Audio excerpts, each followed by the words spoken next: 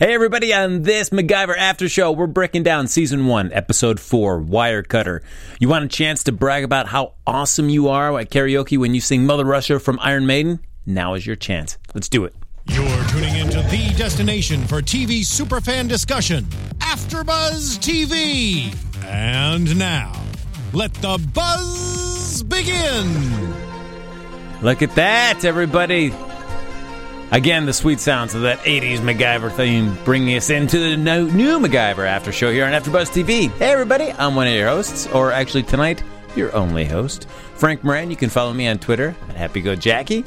My co-host, Mike Kalinowski, is still on assignment, still busily cobbling together something from the objects around him, trying to escape the dire situation that he's been trapped in for the past couple weeks.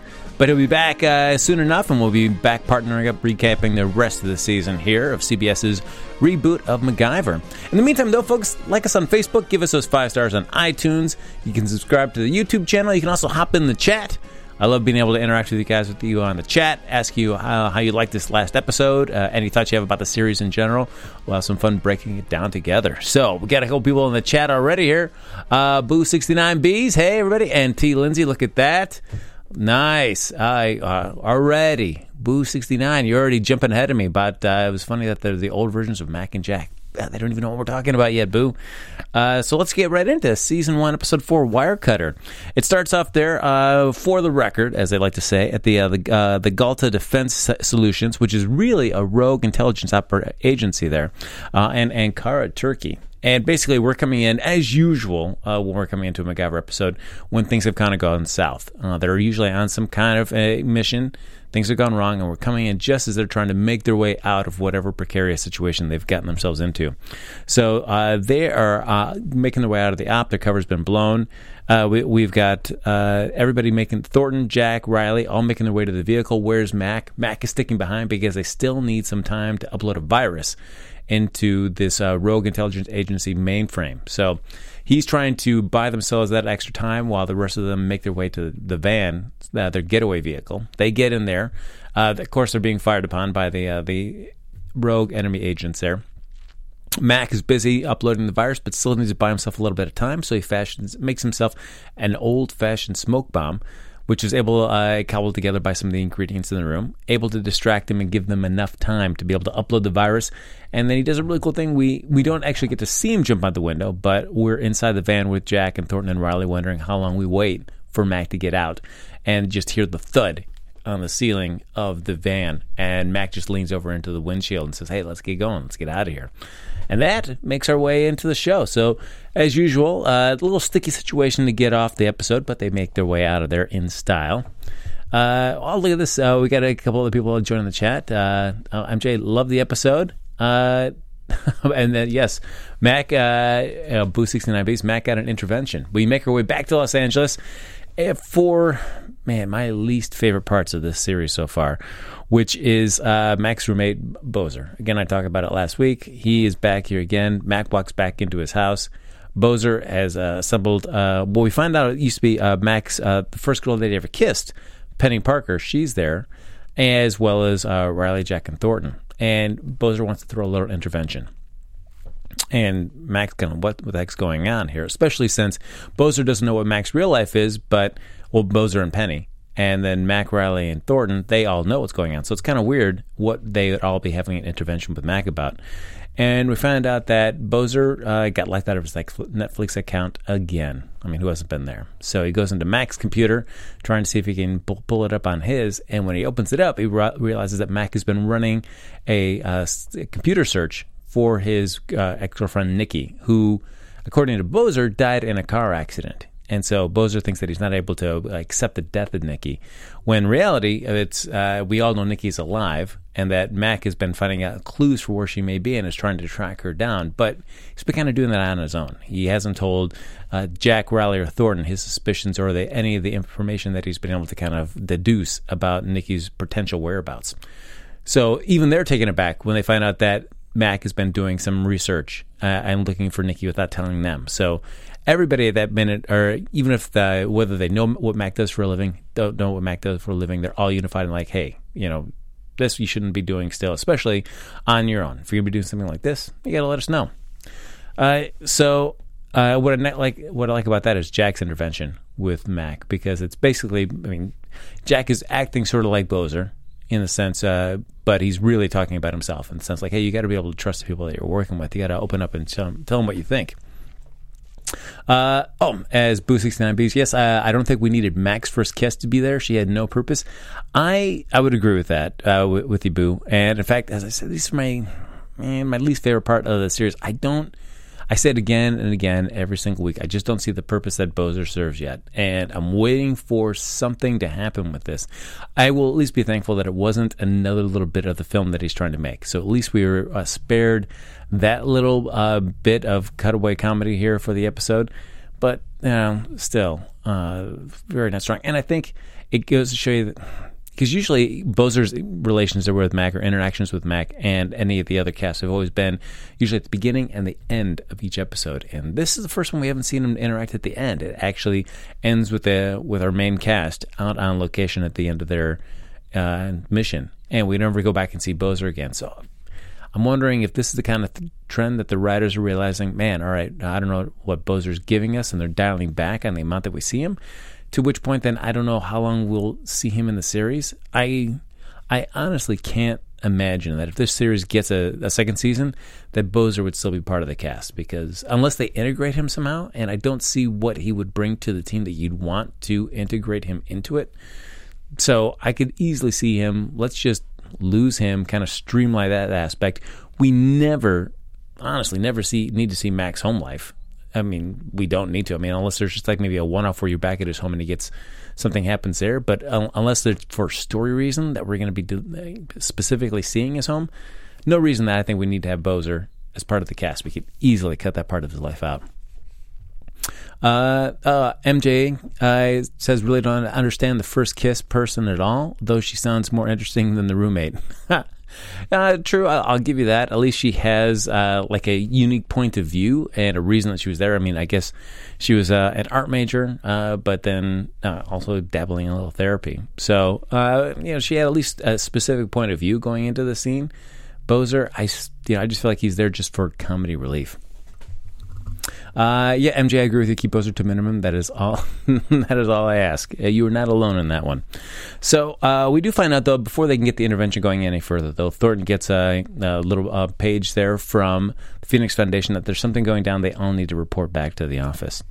So they head back in, and what they do is they find that there's been they get a call from Carla Bannister. She is an agent that works for the Phoenix Foundation, and she's currently in Russia. She's found Shevchenko. He is a disgraced Russian general, and he's trying to restart the Cold War. So Bannister's been trying to find him, and does find him over there somewhere in Russia. And while he's been looking around his compound, she's found this old container, this old crate. And whatever it is inside there, it's spiking her Geiger counter. And so she's calling Thornton to find out if she can get permission to open it up. Ideally, Thornton would like to send it in a field team. Just to let them take care of it. That's their specialty. They can take care of everything for this. Bannister says there may not be any time for this, and better that we know now exactly what we're dealing with than waiting for a field team to get in. So even Mac is reluctant for her to do that, since it's a crate from the 80s to be able to break in. But Bannister says, no, I'm going to do this. So Thornton gives the okay, and Mac talks her through how to break into this old crate, which I thought was really cool in the sense that since she had no tools with her, what she did is that Mac had her take out a bullet from her gun, open up the shell casing, dump out the powder, keep the shell casing, and turn it around to put it back inside her gun clip, and then turn the gun clip around, and it was you could use that then as a wrench, and then she could use that to open up the crate. I thought that was a really cool way of how would you use a bullet from a gun and make it a way that you could open up a crate without actually firing it at the crate. Let's see. Here we go. Boo 69. Let's see here. I thought Jack was the comic relief, so we don't really need Bozer. I would agree with the Boo. We could use less Bozer. Let Jack. Jack is funny enough for the both of them. He's funnier than Bozer is for sure. So we could quietly just move Bozer off the way. Just like Bozer gets, like some big break happens for him, and he has to move to a different city. So he moves to New York or something like that, or to pursue some artistic thing that he's doing, and then he can just quietly leave the show. So Bannister opens up the crate, pulls it open there, and we find out, oh man, there is a 10 megaton Soviet warhead inside there. And even Mac is questioning what he'd be able to do with this. But before they can figure out what's going on, Shevchenko's guards break in, they capture Bannister, and then Shevchenko himself comes in and shoots Bannister, killing her right there, while Thornton, Riley, Jack, and Mac are watching this all on a video screen. Shevchenko then kind of leans in and says, that's it. You should have minded your own business. Whoever you are, you should have minded your own business. And then, of course, like any terrible bad guy, then they crush the video camera that's connected to them to whoever's watching them. Just smash that when we watch the video screen kind of go dark and blank. So we find out, though, that Shevchenko, he is highly trained, highly dangerous, and highly unpredictable. And as we're talking about, Mac is worried about the weapon being so old that he doesn't know if he can defuse it because he doesn't recognize a lot of the hardware that's on it. And when they look at it, what if about the operating system? I mean, there are some computer systems in there running. And Riley says she hasn't seen some of the file name extensions before. And this is an operating system that isn't just old, it may be proprietary. So it could be one of a kind. So that can make it even more difficult for Riley to be able to do anything with. So they do see a little something that can help them out. Mac notices a little writing on part of the warhead, and they look it up and they translate the writing on the casing, and it translates to the word Firebird, which is named of a rumored Soviet a Soviet secret weapons program. That's here we go. Boo 69. Yes, they had to watch her die. That was messed up. It was a sad way to see Bannister die. Where you send somebody into this field of operation, you really can't help them when you see everything turning south and there's no way to be able to reach them in time, and you're helpless to watch what's happened to them. So a very unfortunate way to lose somebody working for you, especially in that situation. So as we're talking about, we have Firebird, which is a rumored Soviet secret weapons program, and basically, when they're looking around for intel on that, any kind of research they have about the Firebird program, they find out an old CIA debrief of a Soviet defection back in 1971. It was a scientist, Alexander Orlov, and he gave info on hundreds of Soviet weapons. So they like, well, if we can find Orlov, because he's still alive, even though he defected in 1971, is he still alive? Yes, he is. We can track him down. Maybe we can get some info from him to be able to give us some clues on how we can defuse this bomb.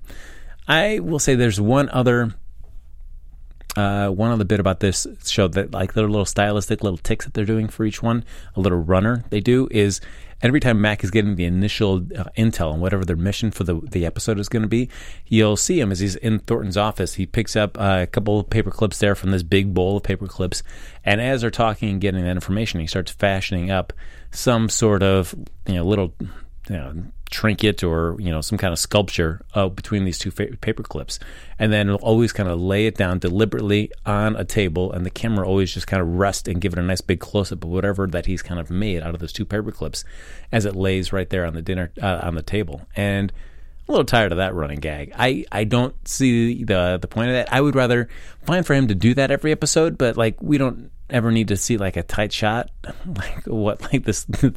paperclip sculptures that he's made every single episode.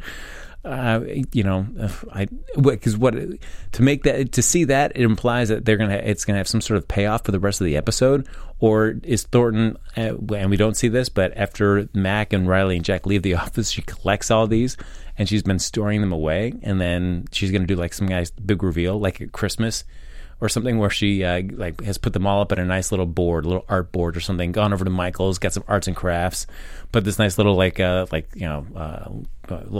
three-dimensional boxes that you can get over at a frame store there, so she can then nicely place them all in there next to each other, maybe with a date or something like that, or a little code word about the mission they've done, and then present it back to Mac as a gift. If that's the case, that's the longest running bit that'll have just the most disappointing payoff ever. But I can't see the reason why they keep doing this. It's like, guys, this is so corny. Please stop doing this.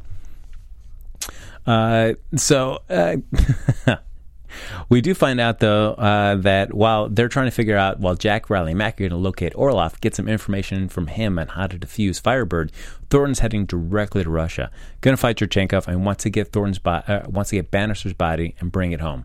And what I love is that Thornton, again, I've mentioned this before last episode, but I love that she's really an active part of the team, and she is just as ready to go into the field. I mean, leading into the series, we were told right off the bat when we first meet her in the pilot episode that she was one of the top field agents there. So now that she's running the Phoenix Foundation, you would think many people in that kind of position would just be kind of, getting promoted up and out of the field and just kind of sadly relegated to a desk job and kind of missing the action that they used to have. But Thornton, nope, she gets in the action just as much as everybody else, and I do like that. Makes for a nice little side to her character.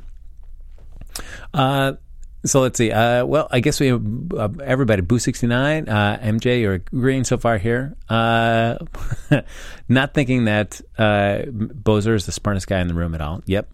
And we get MJ kind of leading us up into Orlov, what they find Orlov up to in this episode. They find him in a nursing home, and we meet Orlov trying to watch The Price is Right in a nursing home and desperately trying to tinker with the remote because he can't get the volume turned up enough to be able to hear what's happening on the TV to his satisfaction. And before he can actually finish kind of tinkering with the remote, it gets taken out by one of the people that work there. And at that same time, we've got Jack, Riley, and Mac enter the nursing home trying to find Orlov. He happens to overhear them mention his name and says, all right, I got to get the heck out of here. Takes off, grabs the electrical cord from the TV, runs out the door. They happen to see him leaving and go out to stop him. And what he's done before they can get to the door is he's used the electrical cord and kind of tied up the hinge of that door so it wouldn't open. And Max, really impressed, is like, whoa, this is cool. All right, kind of a guy that, like an older version of me. They look outside and they see him. He's made his way to his car, and he's going to start smashing his way into a car to get into one, to be able to hotwire it. Mac is able to corner him at that point before he can actually get inside and start hotwiring the car. And Orlov does not want to he doesn't want to give him a moment to say anything. He starts swinging, throwing punches and stuff. And because Orlov thinks he's a member of KGB. Mac's trying to explain to him, I was born when the KGB was around. I'm way too young to be that. And Orlov's not necessarily buying that at first. But they're able to actually kind of defuse the situation there. And so they're able to defuse the situation and get Orlov like, hey, Max lets him know, hey, Firebird, we need your help because Firebird's active and we need your help to defuse it. So they're talking to him there. And what they find out is that Orlov, even though he designed it, it's only part of the equation of what they needed in there. They're in his, we see the reason that he did defect was because Orlov wanted to make more things than just weapons, but the KGB only saw Orlov and his intelligence as a way to keep making more weapons to be able to kind of mutually have mutually assured destruction against the United States, and hopefully either at least come out. If they couldn't win the Cold War, they were going to make sure that the U.S. didn't win it either. The Firebird was like the last response if Russia lost, and it was mutually assured destruction. But once activated, knowing the software is only half of what you need. You also need the passwords, and Orlov doesn't have them. To be able to make sure that no one person could have such control over Firebird, they basically kind of divided up who knew what when it came to that weapon. So Orlov took care of actually the actual building and the inner workings of it, and then they gave the passwords to his handler, Victor. He took care of the password, so you need both of them in play to be able to do anything. And we also find out that even though it's still 1971, he and Victor are both still alive. So Orlov and Victor are like the last two that are kicking that had any kind of relation with the Firebird program. And the way that you're going to get Victor to come over here is Orlov grabs Jack's phone and uses his Uber device and cancels 3 times and trying to arrange a pickup. And Jack, again, I like the idea of not just Mac, but also Orlov, anybody of Mac's kind of proclivities, be able to kind of improvise on the fly, kind of more of a tech kind of guru guy, will always end up relying on Jack's stuff to be able to make things happen. So once again, Jack is a guinea pig, get his cell phones used by Orlov, canceled 3 times. Jack's only worried about his Uber rating going down. But the reason that they used Jack's phone instead of anything that Orlov had is that Orlov thought that if Victor knew it was him that was trying to get a hold of him, he wouldn't come. And in fact, as soon as the car pulls up and Victor's inside there, he comes out, sees Orlov standing there with Jack, Mac, and Riley, and thinks the worst. Thinks it's the KGB or something else again. Something bad has gone down. And pulls out a gun and is going to start firing. And Jack quickly disarms him, but then Victor grabs another gun. And Jack grabs that. And then Victor grabs out a third gun that is his bootstrap. And Jack grabs that. And Jack is certainly impressed. Initially, like, hey, I admire your passion here, but no, we're not the bad guys here. We're trying to actually we're actually trying to talk to you guys here, and we find out that Orlov and Victor start getting into it because it's the first time that they've really seen each other since 1991, and so they start getting into it. And what I like there about that is that. Riley is just watching that and say, like, man, it's like watching, like, it's like we took the two of you, Jack and Mac, and put you through a copier there, and you guys turned out like really old. So I like that. So we kind of see which is always great. Like they do this trope in a lot of different series where they will bring in characters that are older, that are kind of like the prototypes for the characters that we know current day in our series. And it's great for the characters to be able to see how older versions of them have kind of reacted. And more often than not, usually those older versions have some kind of fractured relationship. So their relationship not that strong. So we get a chance to see what the maybe like the possibilities and the dangers of whatever kind of issues that are maybe starting to brew amongst the core relationship have if not addressed, because you can kind of see if it gets played out, you can kind of see the ramifications of whatever issues might be starting to brew with these older prototypes. If they're kind of like a split relationship or something like that, it gives the characters to address kind of an elephant in the room and kind of prevent something that could spiral out of control.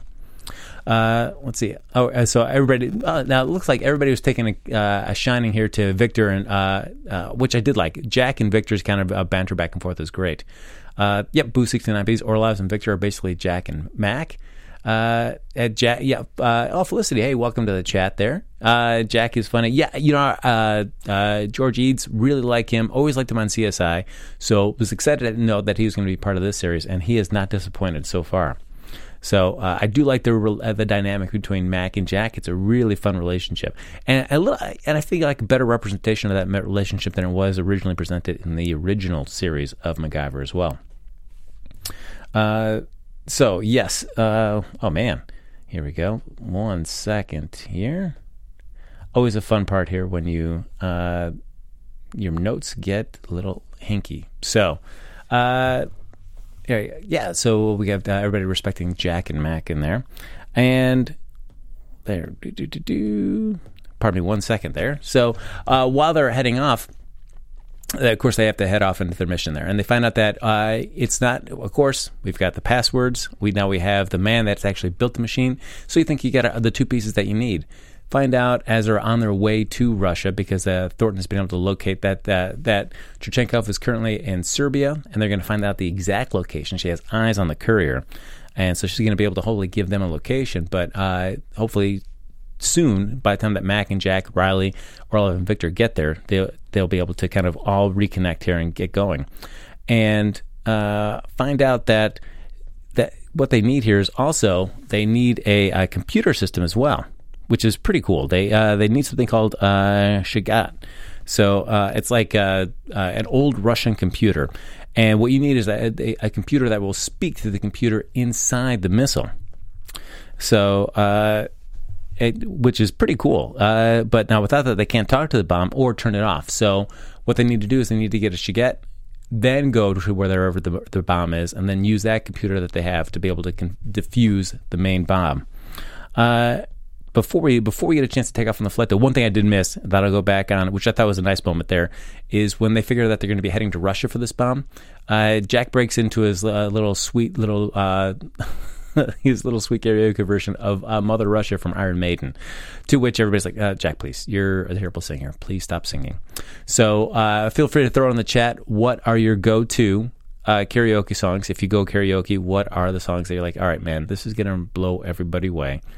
They will not believe it when I get up there and sing blank. So let me know in the chat what you guys think, what you guys sing, your go-to song is. I'll be curious to see what you guys do to bring down the house. So they're on their way, and while they think that all the computers have been destroyed, and they're kind of like, well, we're screwed, Victor says, don't believe everything you've heard. There's actually one computer left. Turns out that Victor, who saw the writing on the wall, knew that this wasn't going to be a good program for whatever the KGB wanted to do with these weapons, and hid one of the Chigets in a safe house. So they go to this place, Zhukovka, Russia. It's about 30 kilometers, from Moscow, and he hid something so well that even Putin couldn't find it if he wanted to, and he hid the computer behind an old photo. It's almost 50 years old of Orlov and Victor, really close, being the buddies that they were, and. Clearly, we see from MJ, yes, the banter between Victor and Orlov, all this episode was great. You could definitely see that sense of history between the two of them, that they had a long backstory, and very quick just to kind of lapse back into those kind of fun, kind of bickering back and forth roles that they had back like 50 years ago. So we saw why. So they're basically going around here. They figure out, hey, we got the Chiget. They pull it out there of the safe that it's hidden in there, but they find out that the computer runs on 240 volt AC if it runs at all. And they need to find out how to make this portable, because they can't count on wherever that the missile is, or the bomb that Shevchenkov has now, that he's going to put it where there happens to be a convenient outlet to be able to plug in this computer to be able to have it work. So Mac starts kind of breaking about Riley's backup computer to fashion out a way to make this like a portable battery device that they can still then transport this Chiget around and make it work. While Mac is doing that, though, they kind of figure out, why did Orlov defect all this time ago? And basically, Orlov said that he saw nuclear bomb tests and saw those videos that we all see, like when we think about nuclear testing, is that you see like the big mushroom cloud, you see like fake cities, fake suburban neighborhoods set up with mannequins inside. Anybody that's a fan of that, the great film Indiana Jones and the Kingdom of the Crystal Skull, kind of know at the beginning when Indiana Jones finds himself in a testing site there in Nevada again, where he's walking through a kind of what looks like an abandoned suburban neighborhood, but is really just a dummy area there where they have mannequins posted inside. And he saw how everything just like blew up, and when the bomb hits, everything is just blown away. And the problem that Orlov had with that is that he just could not stop thinking of his nephew having dinner at home with his parents. And just that vision in his head, like, just gave him that thought, like, this is not something I want to do with my life. I don't want to be the cause for all this destruction. But he knew that the KGB wouldn't let him stop making bombs, so he defected, right? Because he was a coward. He was afraid of what he created. And so he ran away from what he did. He was kind of trying to just hopefully forget what he did. But he never told Victor what he was going through. And so the secrets cost him his country and his best friend. So already you can kind of see shades of what Mac and Jack have kind of a little bit gone through, in a sense where Mac has been looking for Nikki and not telling Jack. So very much a very lower stakes version of that. But at least it's an indicator to Jack and Mac that their situation is not unique, and kind of gives them the idea of like, well, if we don't start addressing this head on, this is like the worst case scenario of what could happen. All right, let's see. MJ, your go-to song, Leaving on a Jet Plane, all by John Denver. Oh, nice, MJ. I like that. Nice classic one. All right. Wow, yeah. All right. Let's see. And Felicity, let's see. He likes this version of Mac and Jack, and also likes Riley too. Yeah, good call, Felicity. Yeah, I've been really I've enjoyed that dynamic, and Thornton is a nice little mix as a leader of that. But yeah, good chemistry between the three of them. So there we go. So then Thornton calls Mac again, has eyes on the carrier, and should know the location of the bomb in the next few minutes. We don't get to actually see much of Thornton in action, but we do know that she's so great at her job that she, as she says, if I'm doing my job right, which of course we know she's going to because she's awesome, she'll get the information that they need. So Mac makes the Chiget portable. Then all of a sudden, Shevchenkov's guards, they have located them at the safe house, and they start firing away. But Victor has a little backup escape hatch in there called a rabbit hole to get them out of the safe house. And Mac grabs a couple things as they're leaving there. Grabs a couple bags of flour, puts them on Jack's back, and as we're running through the hall, he grabs an alarm clock, some wire there, and starts cutting into the flour. And as Jack runs, he's kind of letting flour kind of fill the rabbit holes that are running down there. And we find out the reason that he's doing this is that a high concentration of air and flour are very flammable. And then using the clock and the wire, he's able to make a trigger so that once they close the door and they still have the guards pursuing them, once the clock strikes that wire, it creates a spark and it ends up combusting all the mixture of flour and air that are coursing through that rabbit hole. So it ends up delaying the guards. But before they can get out of there, though, Victor and Orlov had gotten a little bit ahead of them as they're making their escape. And once Jack, Riley, and Mac get out of the rabbit hole, they find Victor basically knocked over on the side, bloody little bump on his head, and find out that there were more guards waiting outside of the rabbit hole. They knew the whole layout of the place, and basically knocked out Victor and grabbed Orlov, and they took off. So Chichenko now has Orlov, which is their worst fear, because now we don't have part of what we need. We have the computer, but we don't have the guy that can actually talk to this and help to decommission this bomb. So we cut to then Mac, Riley, and Jack, and Victor flying to Kosovo. They're flying to a private airstrip over there, and they get hooked up with Thornton. And we do find out, though, that at least that the whole thing to have the safe house was not for naught, because they were able to grab one of Chichenkov's men's encrypted phones, and so Riley can crack that. And once they do that, they can figure out their codes. And which works out great because Thornton has intel from the courier, but even all the best people at the Phoenix Foundation, they can't crack it as well. So it works out well that they now have the encrypted cell phone, and that Riley is so skilled at what she does because they're able to locate where she is. And we figure out that he's at Camp Bonsteel, which is a U.S. Army base outside of Kosovo. And Chichenkov sent a message to his men to clear out because he's setting off the bomb today. Before we continue on here, let's see. Boo 69B's Carry On My Wayward Son by Kansas is a go-to fun song. Man. All right, MJ, I like you keeping Boo to task right there. Man. Oh, wait. Boo, you started off on this like you've never done karaoke, so you don't have a go-to song? Come on. MJ, thanks for keeping her on task. And Boo, way to pick it on. Carry On My Wayward Son. Nice, strong pick. Yes. So don't be ashamed of that one. Own that. Make that your karaoke go-to song. In fact, tomorrow night, I'd say now, but wherever you're watching, probably any of the karaoke bars getting close to winding down. So tomorrow night, break out that Carry On My Wayward Son. Get up there on stage, wow the audience away. Start making on your path to making that your go-to karaoke song. So we find out Orlov is with Chichenkov, and of course it is Orlov's worst fear, because Chichenkov, of course, he wants to start the Cold War again, but this time with a different outcome, the fact that Russia will win and not the U.S., and he just wants Orlov making more and more weapons, which is the last thing that Orlov wants to be doing. Now, we do find out, though, that as they're trying to figure out this bomb, Mac has the idea, it's like, hey, you know what? This bomb is not a scalpel. It doesn't have to be placed at a precise location somewhere at the Bonsteel base there for the U.S. Army base.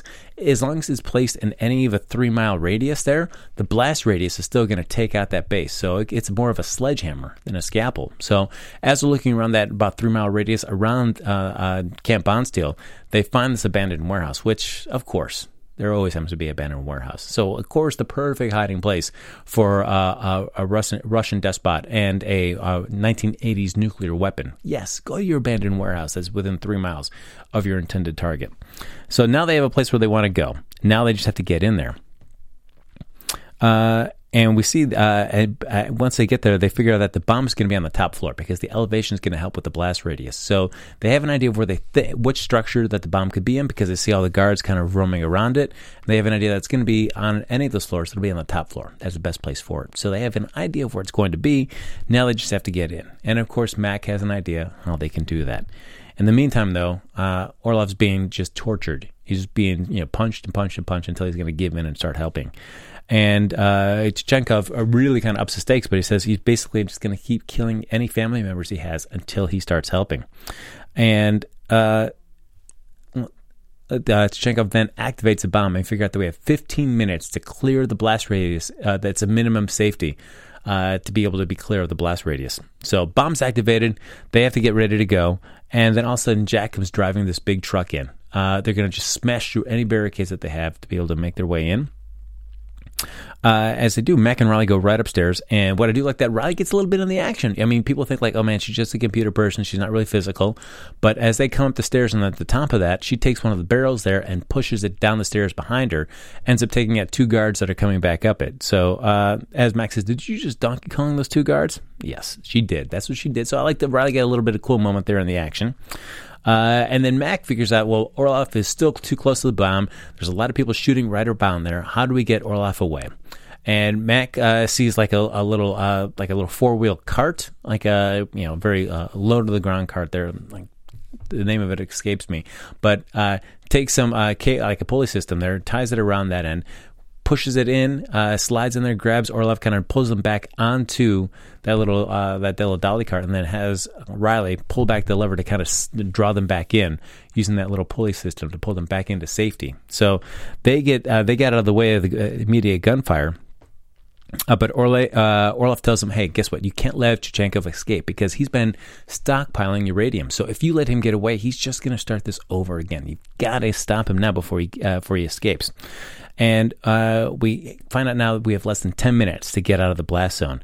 And Thornton and Jack, they're basically taking out Chechenkov's men left and right, and take a guy right next to Chuchenkov. So he jumps out of a window, kind of goes down to a vehicle. As he's about to get in, like Thornton gets a shot at him, kind of stops him from getting into the vehicle. So he's off on foot with Thornton and Jack in pursuit.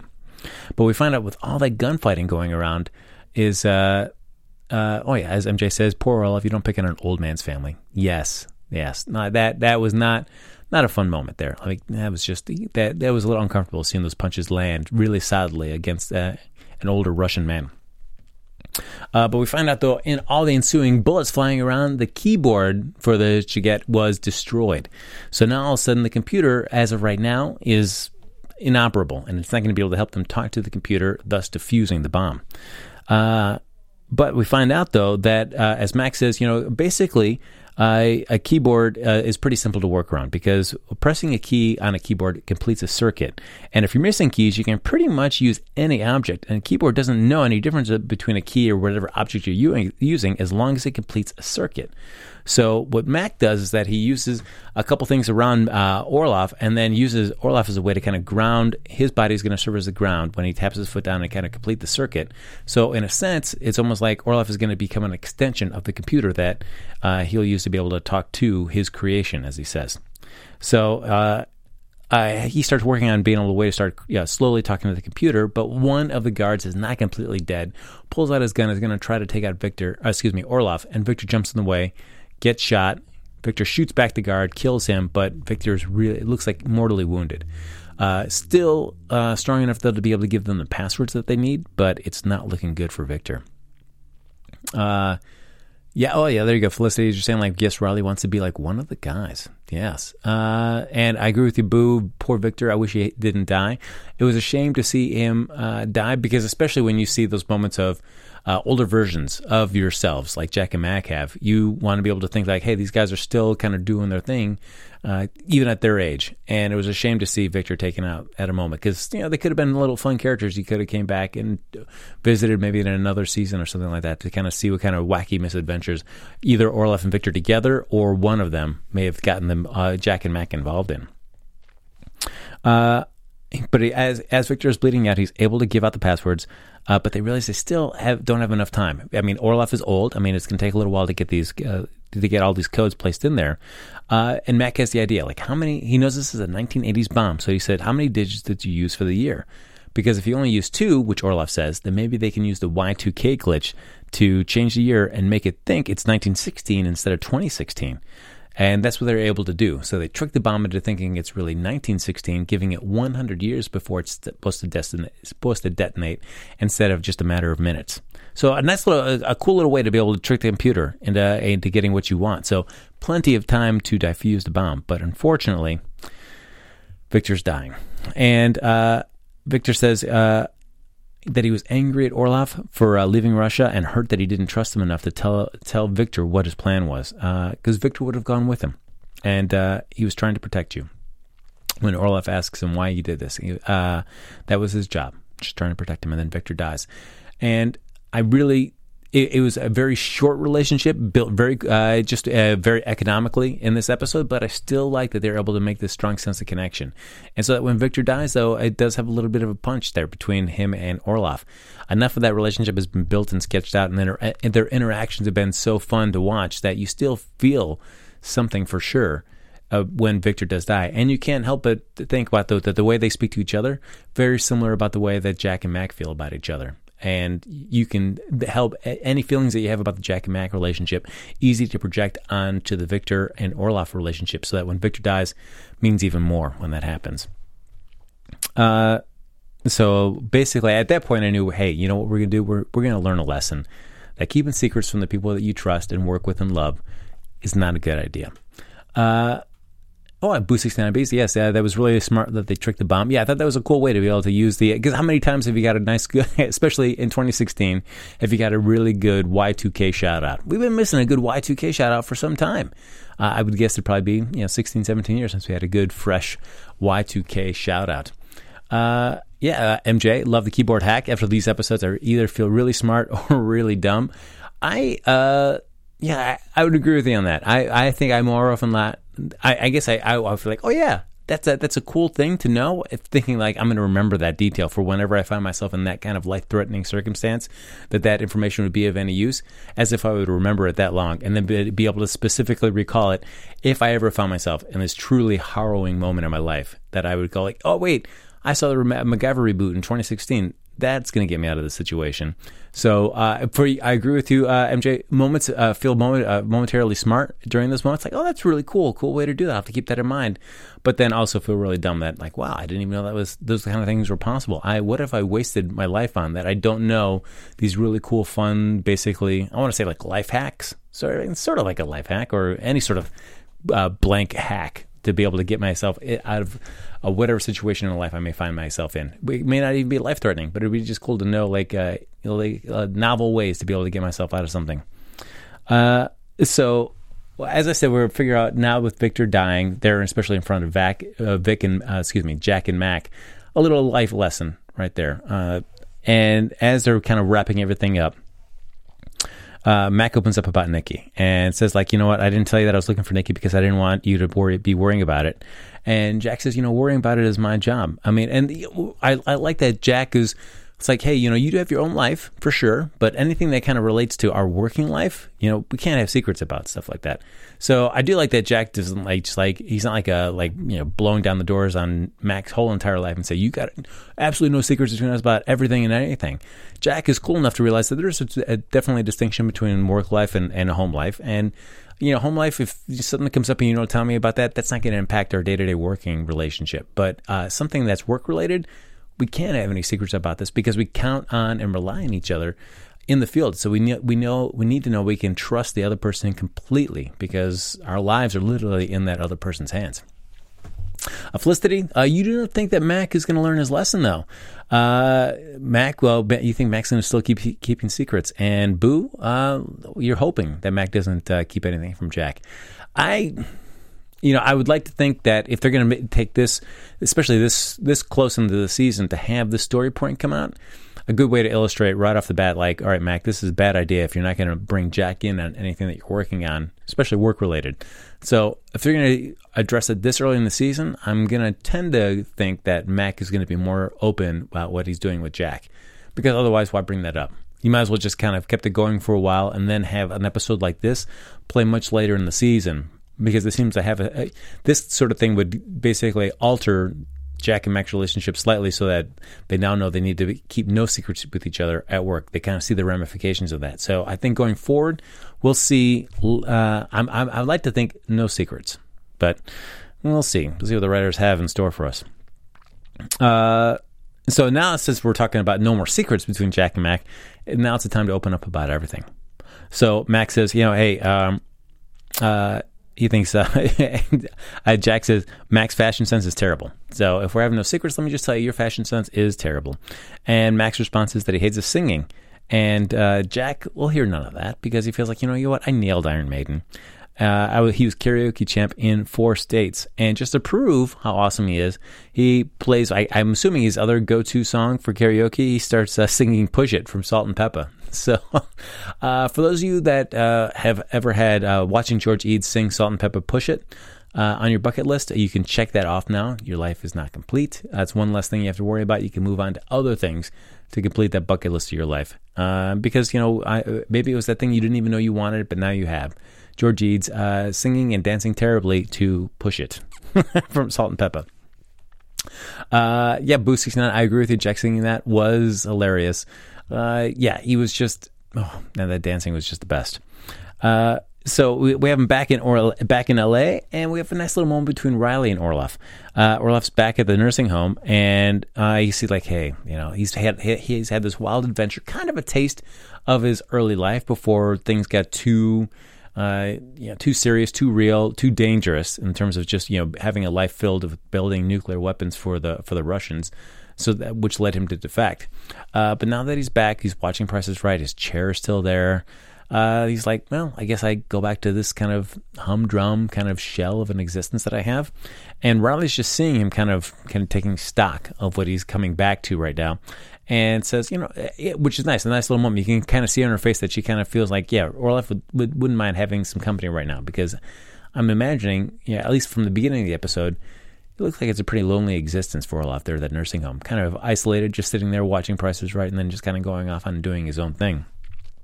So Riley says, "Hey, let's Price it Right. I love this show. Let's sit around. Mind if I sit around and watch it?" And you can see Orloff kind of spark up about this.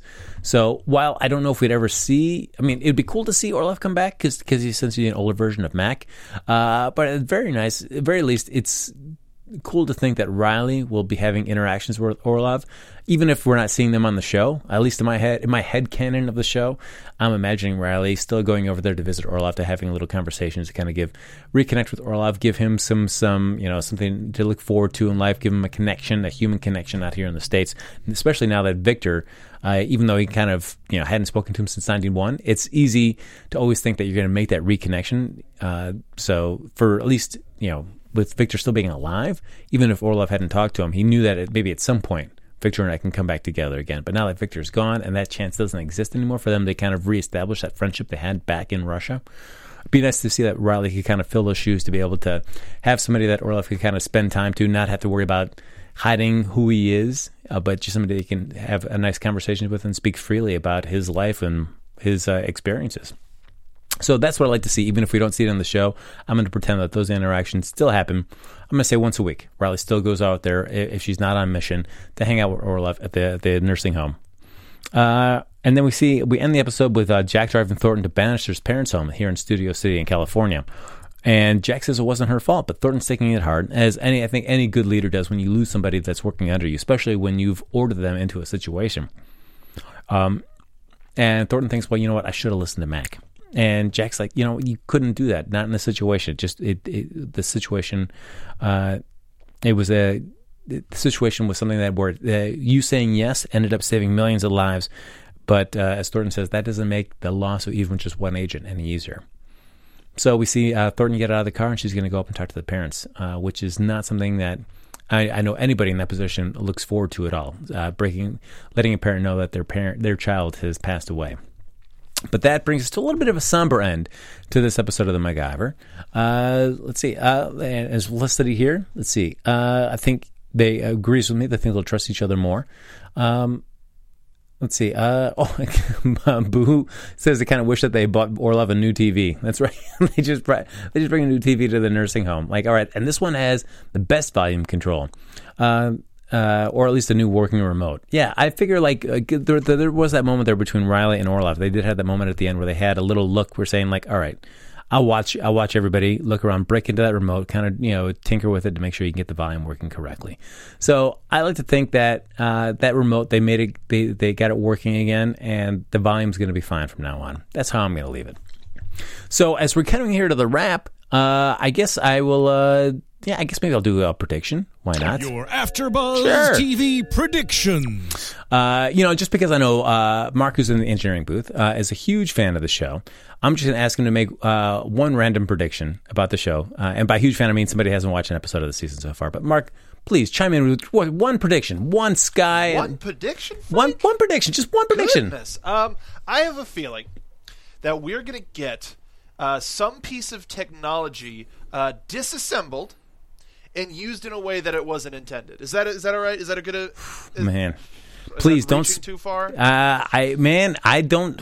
You really going out there, Mark? I don't know if anybody else is going to be wanting to make that brazen of a prediction. But to expand upon that, what if it's something super simple that gets used for something super complicated, as opposed to something big used for something really small? So like a paperclip and a rubber band used to, I don't know, take control of a jet. Oof, I love, man. All right, okay. Why not? All right. Why not? I like it. Aiming for the stars. All right, Mark is predicting paperclip and rubber band taking over a jet. We're going to see that sometime this season, guys. I have a feeling. Mark has usually got his finger on the pulse of these kind of shows. So actually, Frank, you just gave me an idea for a new catchphrase. Yeah, we're going to see that this season. Mark my words. I'm terrible. You bring the worst out of me, Frank. I'm glad. Hurrah! My prediction here is. I'm still going to stick strong. We're going to see more of Nikki coming up. November sweeps just around the corner, just a couple of weeks until then. So I figure somewhere before they go on their holiday break, we are going to see Nikki come back on canvas and get the next big piece of the mythology here. We'll find out who Nikki's working for and how that ties in. As for MacGyver's father, I still feel like we might hear just maybe like a one little mention of him, but we're not going to see him again. I'm still predicting not until maybe either February sweeps or May sweeps. That is my predictions for that. And with that, folks, that's going to bring us to the end of this MacGyver After Show. But look at this. Boo69, as we're wrapping up here, she predicts that maybe Mac gets his own place or Bozer moves out so they don't need Bozer anymore. Boo, I'm right with you there. Let's hope that happen. Mac, feel free to give him that eviction notice. I feel Bozer charming enough that he can bounce up, land on his feet, find someplace else to live, with other people that will embrace making all these crazy little amateur films that he wants to make. So, folks, thanks so much for joining me here in the chat, especially Boo, Felicity, TJ, everybody else joining us in the chat. If you want, you can subscribe to us on iTunes. Give us those 5 stars there. Subscribe to the YouTube channel. Like us on Facebook. Thanks, as always, for hopping in the chat. It's been great to be able to bounce back and forth with you here as we broke down this episode.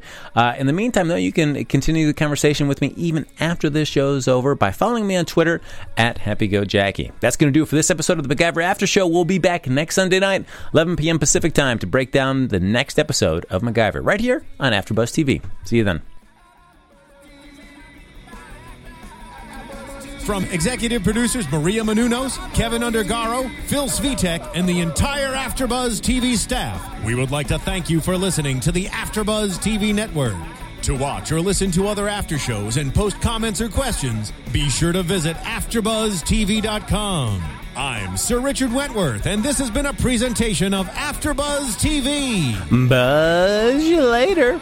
The views expressed herein are those of the hosts only and do not necessarily reflect the views of AfterBuzz TV or its owners or principals.